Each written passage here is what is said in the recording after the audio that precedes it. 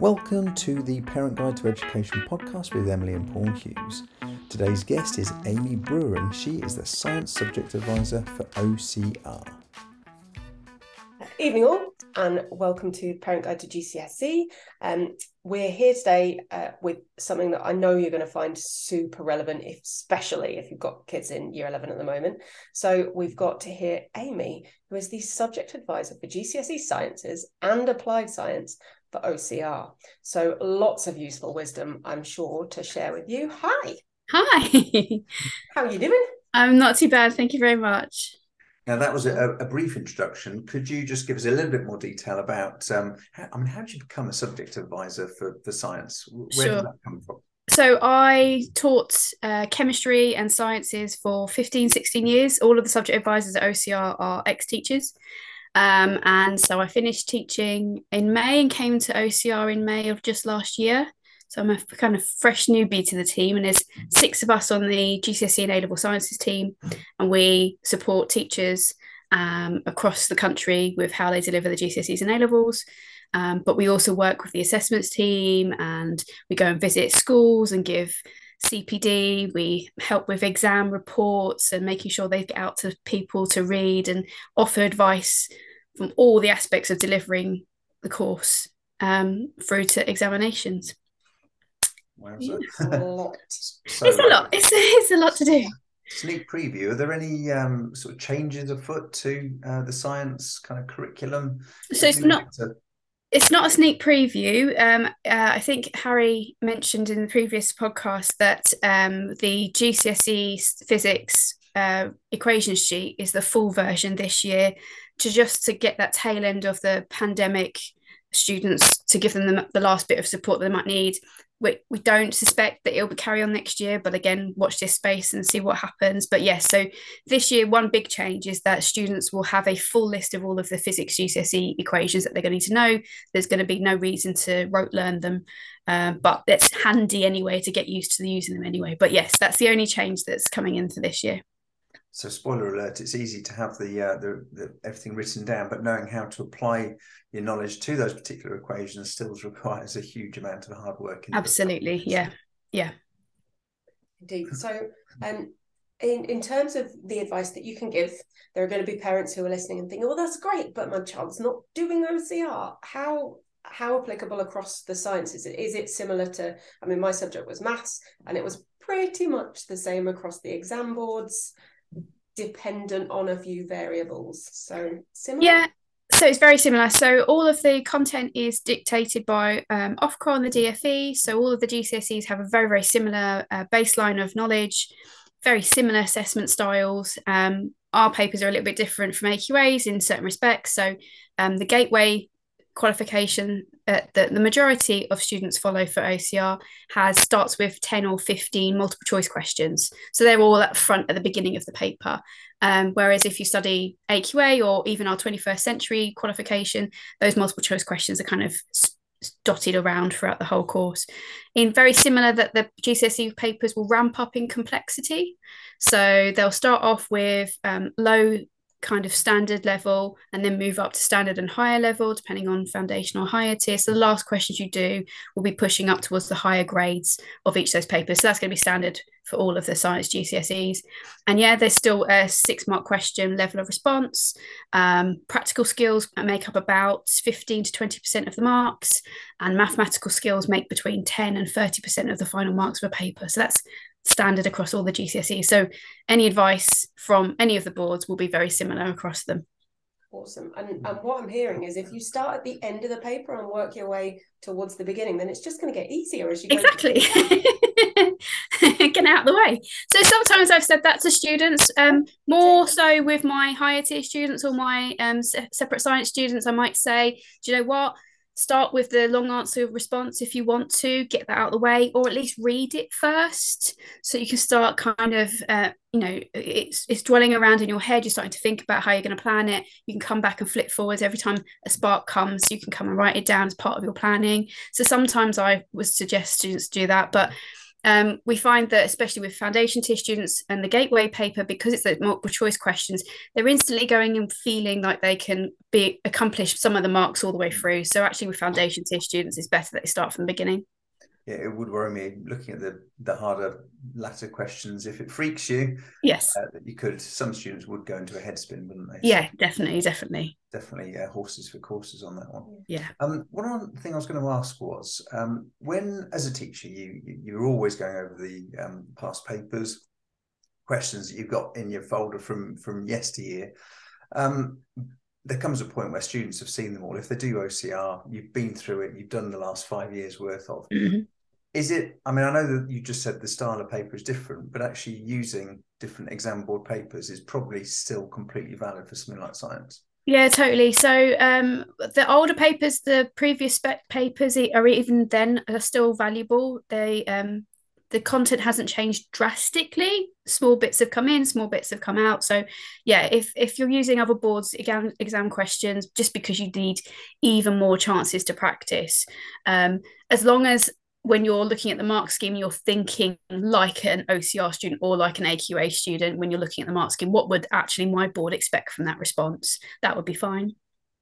And something that, I mean, might not be totally relevant, because we might have people watching and listening who are parents of year 11s, but if we've got parents of, so our daughter's just made her GCSE options, and she had the choice between doing triple science or single sciences, as they're known. Parents get really confused about what's the difference between triple science or single sciences, and all the different language that's used. You know, some boards call things combined science, and sometimes it's coordinated science, and keeping track of them all, it hurts my brain.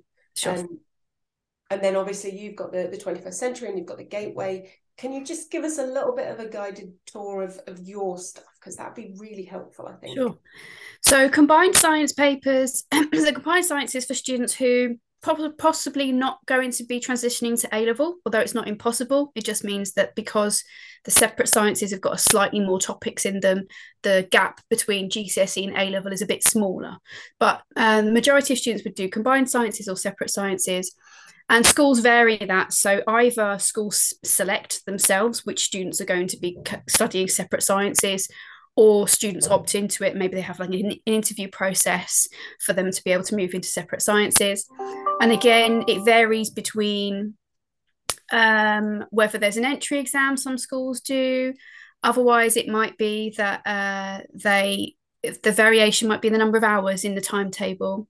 So some schools will have fewer hours for combined sciences dedicated to it versus separate sciences. Sometimes you might have only 2 teachers teaching you combined science, so they will share the topics between them. Other times you might have a dedicated biology, physics, and chemistry teacher. So that varies. So then the experience of studying those courses varies between schools as well. In OCR, so the gateway science is concept-led. So it's the more traditional sense of a biology topic, a chemistry topic, and a physics topic.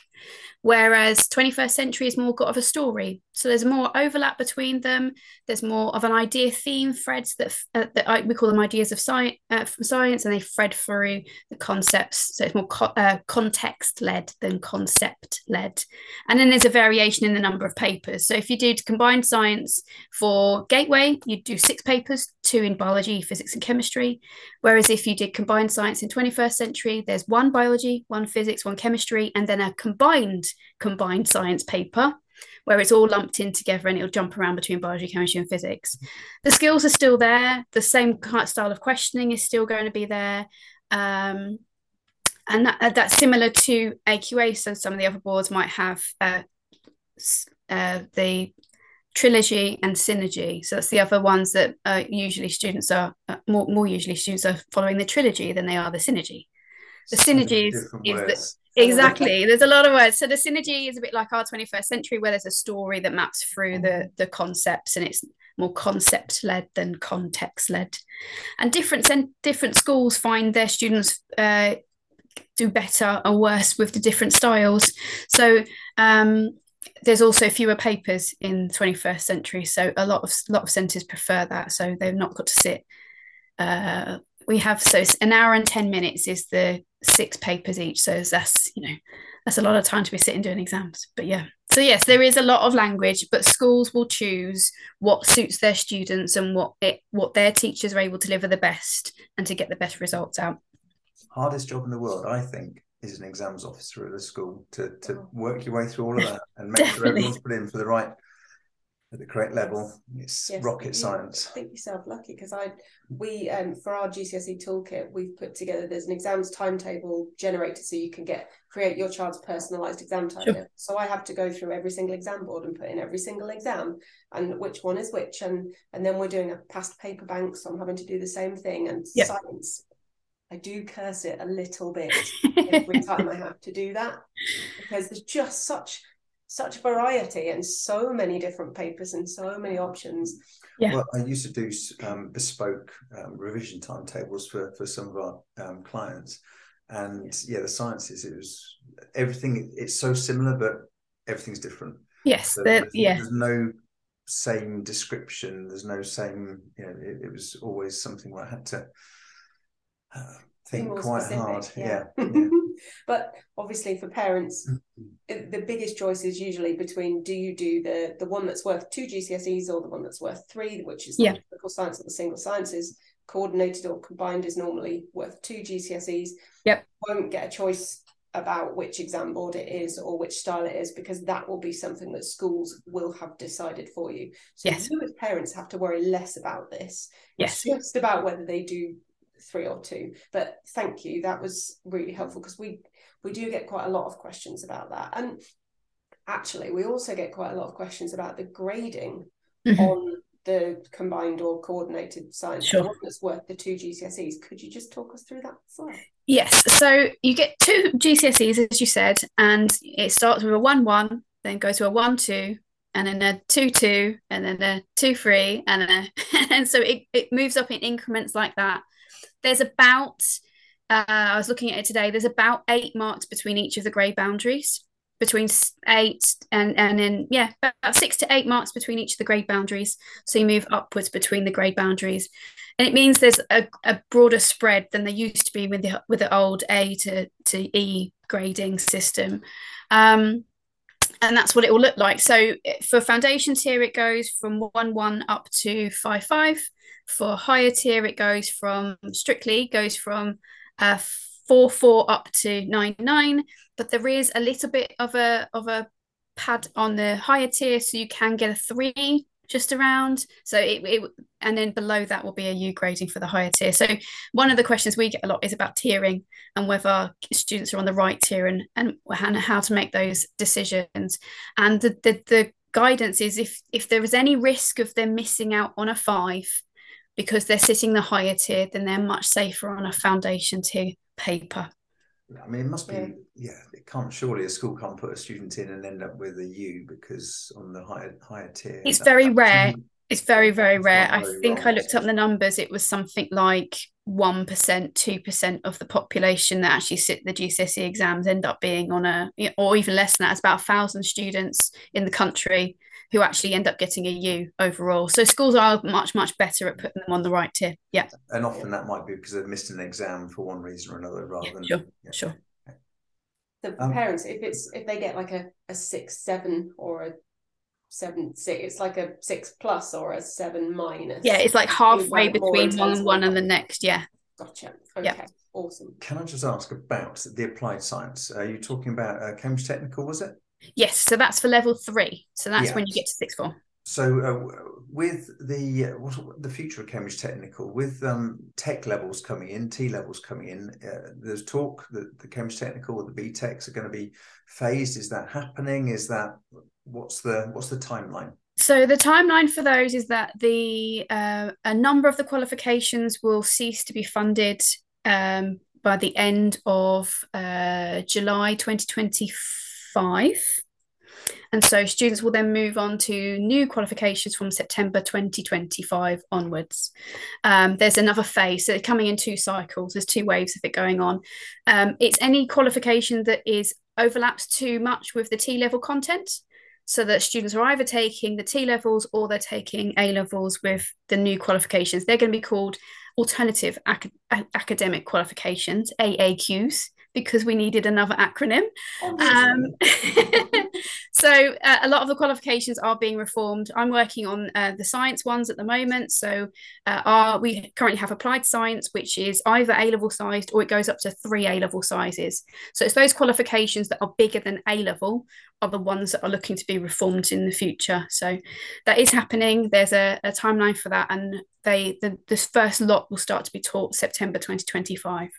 Okay, it's one of those things that's probably worth having in mind as a parent if that's going to be your child's year group, because I know as a teacher, every time they change something, even though it's minimal changes with maths, I mean, you will have had more with ICT and with business. Every year, without fail. Even with the minimal changes, you feel like you're having to then come up with new resources as the teacher, but also there aren't the past papers to give them and so on, which just makes life that little bit more complicated to begin with. So it is tricky. It's the idea will be that students will have more of an opportunity to move on to university levels or into apprenticeships by taking these new qualifications from September 2025, or T levels will hopefully do the same route as well. I'm really excited about my new courses because we've got some really decent content in there that I think students and teachers will really enjoy learning about. So it's actually giving us an opportunity to take on all of the feedback that we've got from teachers about what they really want to be able to teach their students and the skills that universities are looking for, and we've embedded them across the 2 new science qualifications. So I'm excited anyway. But for the current year 11s, sure, as things stand at the moment, they're going to carry on the opportunity to sit the applied science as normal. Yes, and they are great qualifications. Yes, whether you do the single or the double, it was always a very popular choice at my school. Yeah, they're going to carry on as they are until September 2025. They're not going to change. Awesome. So shall we move on to some specific stuff for year 11's revising then, because that's the bit that's sure. As we record this and as we pop this on Facebook, I don't know when you're listening if you're on the podcast, but we've just got less than 75 days to go until exams start now. So parents are starting to be a little bit worried, I think. Well, students are starting to be a little bit hopefully they're a little bit worried too. Hopefully, maybe.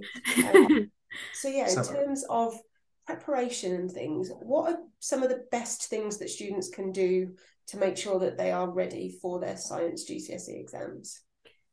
So for year 11s, I hope by now they're really familiar with whatever revision guide that they've been using in school. If I'm talking to a parent right now and they've got year 10, that's when you really want to get those good habits built in. But if they've got a revision guide, stick with it. At the moment, you're familiar with it, you've used it really well, you've used it often enough that you understand the layout of it, and it's easy for you to find the content of it. So stick with that. I wouldn't go out necessarily going to buy new resources unless you haven't got the exam questions and quizzes that come with those booklets. Those would be really useful because retrieval practice is the number one, or exam questions, quizzing yourself is the number one way to get better at understanding a topic. So that's really, really key. Singing from our hymn sheet here. Absolutely. A lot of schools don't provide those resources, though. It is something that parents have to buy. Sometimes it's ring fenced for pupil premium, but they are fabulous, mainly because of the questions at the end, or at the end of each chapter. So we've got multiple choice quizzes on our website for OCR that students can use to help them with their revision as well. As a teacher, I used to use something called PMT, Physics and Maths Tutor. So they've got on their webpage by board topic centric exam questions. So if you're just looking at C1, they've got the topics, the questions that are associated with that topic as well. Some of them are a bit the older questions slipped in there as well to give you plenty of practice, but just with a health warning with those. But that's really useful as well. I've thought about asking the other subject advisors. So I work with 2 others, a physicist called Ali and a biologist called Bethan, and we thought of a few other ways that we could help. So maps from memory is a fantastic thing to do with your revision guide as well. And he suggested sort of putting the full complete map on one side of the room and then running to the other side of the room to try and copy it out as much as possible, and then coming back to check how well you've done that kind of look, cover, write and check technique to go with the mapping from memory. And And then revision cards. So flashcards and revision cards are something that students often sit down to try to make, or teachers suggest in parents' evenings that you should make, but they never usually give enough guidance about how to make them or use them appropriately. So with flashcards, what I would do is take, and this is something that parents should be modelling with their kids as well. Get the specification, or get the revision guide, pick out a content list. What one did I go for? I went for metals and hydrogen are formed at the cathode. So you look up that one thing, it goes on your flashcard. Maybe that's the thing about electrolysis is a really difficult topic in chemistry. So that's why I've headed that way. Write that down on one side and then turn it over and model how to write a question that would retrieve that information. So then you've got a question on one side and the answer on the other side. So that's the first thing to do with the flashcards. The next thing to do would be to use the lightning system with those flashcards. So start to mark out or have little boxes or little piles on your desk of the question I get wrong the most often, the questions I get wrong least often, the questions I always get right, but I still need to keep them going in my head for retrieval practice. And it's about slipping those cards in that order and retrieving them in that order, because it's really easy for kids to always stick to the topics they know really well, and they feel comforted going, oh, I know this really well, and then forcing them with those flashcards to go to the questions that they keep getting wrong regularly is really, really important. And then what I used to do with my mum, so my mum didn't have any science background at all. So when I would make those flashcards with the questions more for her, because then she could ask me the question and she'd have to just flip it over and get the answer as well. So that technique as well is really useful. But then as a parent, what I would do is follow up. Well, why does that happen? So looking up, at the end of a statement, using the words because, but, or so, getting them to extend their answer so that they are explaining it to you in their own words, which is another great technique in revision of you saying, well, how does that work? Rather than just going, yeah, well done, well done, well done. Come back to that one another time. But yeah, that's a really, and using the revision guides to be able to do that is really helpful. Yeah, and we always say asking genuine questions as well, because sometimes as a teenager, I think you feel like they're asking you to trick you and catch you out. But if you're asking like genuinely, like, I don't remember any of this, can talk me through it. Yeah. There's nothing better as a teenager than knowing more than your parents. It's just the best feeling ever. So playing on that as well to some extent can help with their confidence, because you're right, we hear the same thing time in, time out.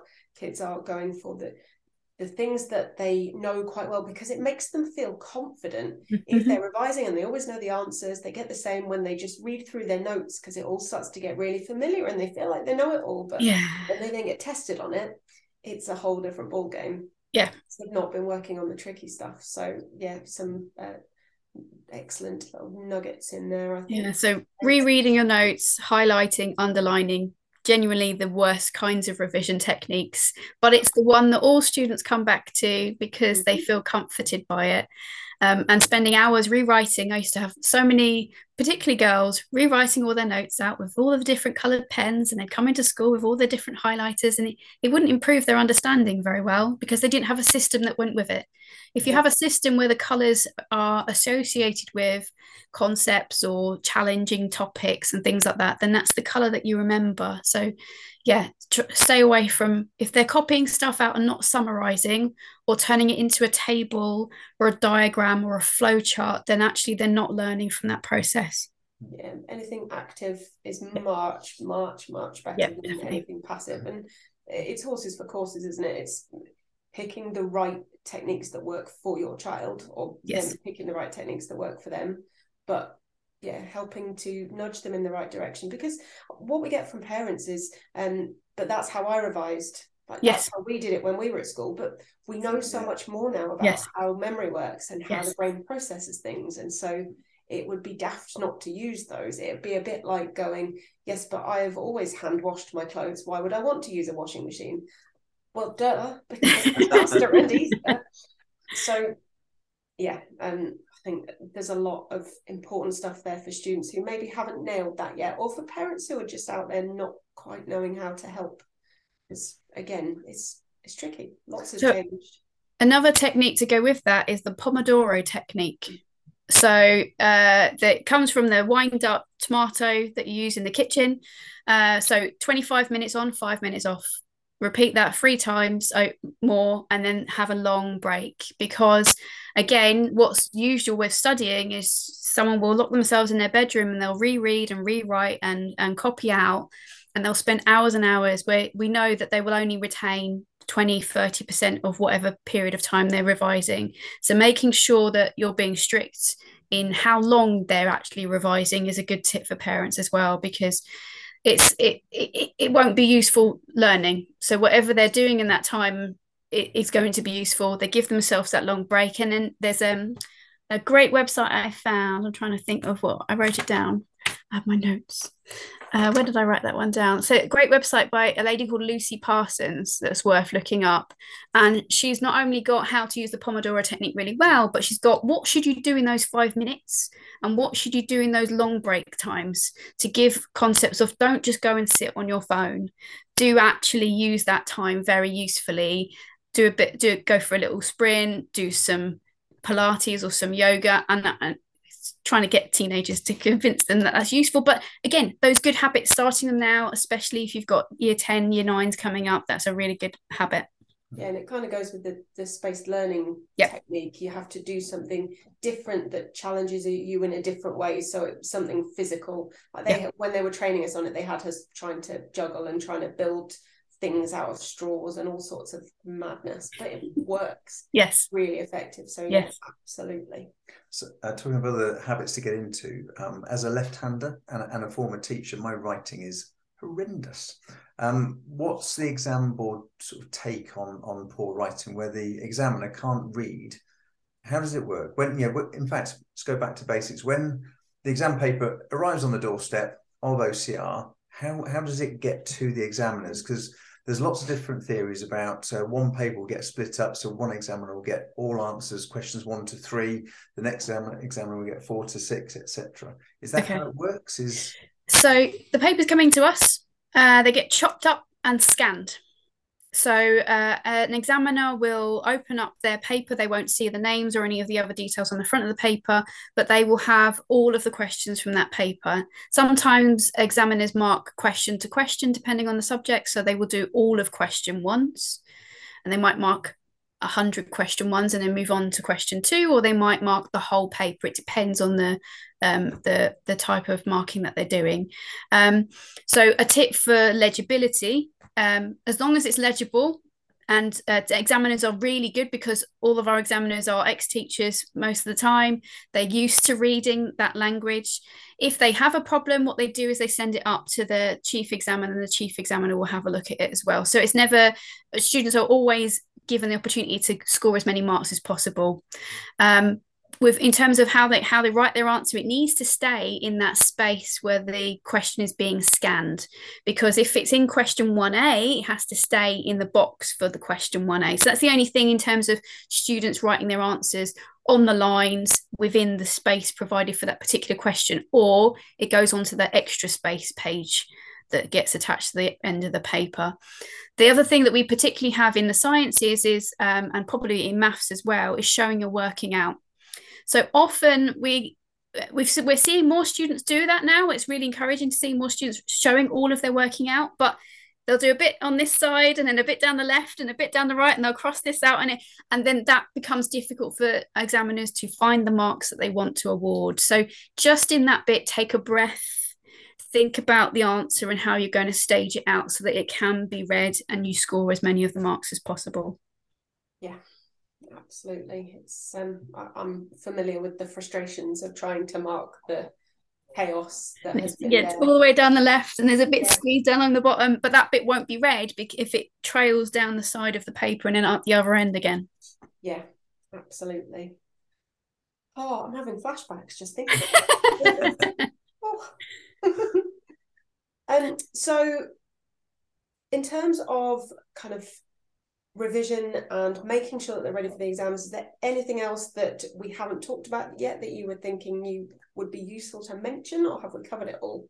So Level of response questions is something that often people want to know more about and how to deal with. And it goes with the legibility thing. So in the last summer exam series, especially on foundation tier, somewhere between 10 and 20% of students didn't try the level of response question, depending on the paper. And that's sad to see.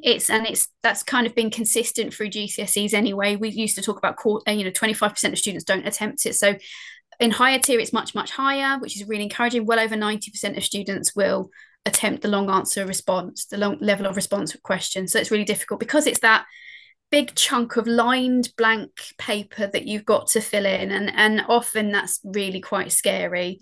So some techniques to go with that is to remind kids and students that you don't have to write in continuous prose for science. Bullet points, labeled diagrams, comparative tables, especially if you're comparing advantages and disadvantages of two different things, having them side by side against each other actually makes the examiner's job really, really easy. Because say there's a common question is about carrier bags between plastic and paper, or plastic and biodegradable materials. So each of the advantages against the cons side by side would make it really simple to write out. And then usually that at the end just needs a justification sentence. And therefore I think that this one is better because, and then just summary. So students forget that that's possible, and even with practical questions. So your previous podcaster, Harry, he was saying that usually the 6 marker is practical questions. It varies. So in the last lot of foundation tier questions from the last summer, only 2 out of the 6 papers had practical questions as their level of response question. But for those questions, a flow diagram with the practical laid out as a flow diagram would be absolutely fine. So students shouldn't think that they have to write with continuous prose and connectives. And often what we see is students will start like an English answer perhaps and go, the reason why this one is the best is because, and we don't need that. Scientists want brief, sharp, short responses. Bullet points are perfect because actually that's how the mark scheme's laid out anyway. And you make the examiner's life a lot easier if it's laid out that way too. So yeah, that's getting your kids to get over that hurdle of there's a really big space and what do I write is really important.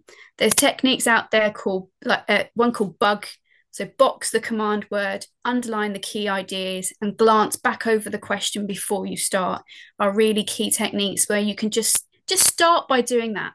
If you can't actually get to the answer, at least that bit you can manage. And then you start to brainstorm and label the question with, oh, I know that links to this. I need to talk about these things. Oh, that's a group 1 metal. Let me write that next to the name of the metal. Things like that.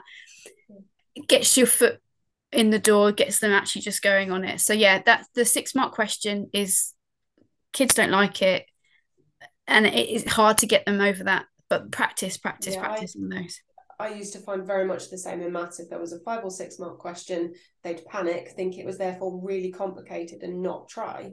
Yeah. And my prompt was always, okay, so what can you do? What could you do in this? Because even if they just pick 2 numbers out of the question and multiply them together, yeah, that might get them a mark. Yeah, definitely. You know when you're more than capable of doing that. So try something, anything. Yeah, and you're not just, you're not even necessarily aiming for the 6 marks. If you're aiming for 3 or 4 marks, then start to write things down. Don't think that because I can't get 6, I shouldn't write anything down.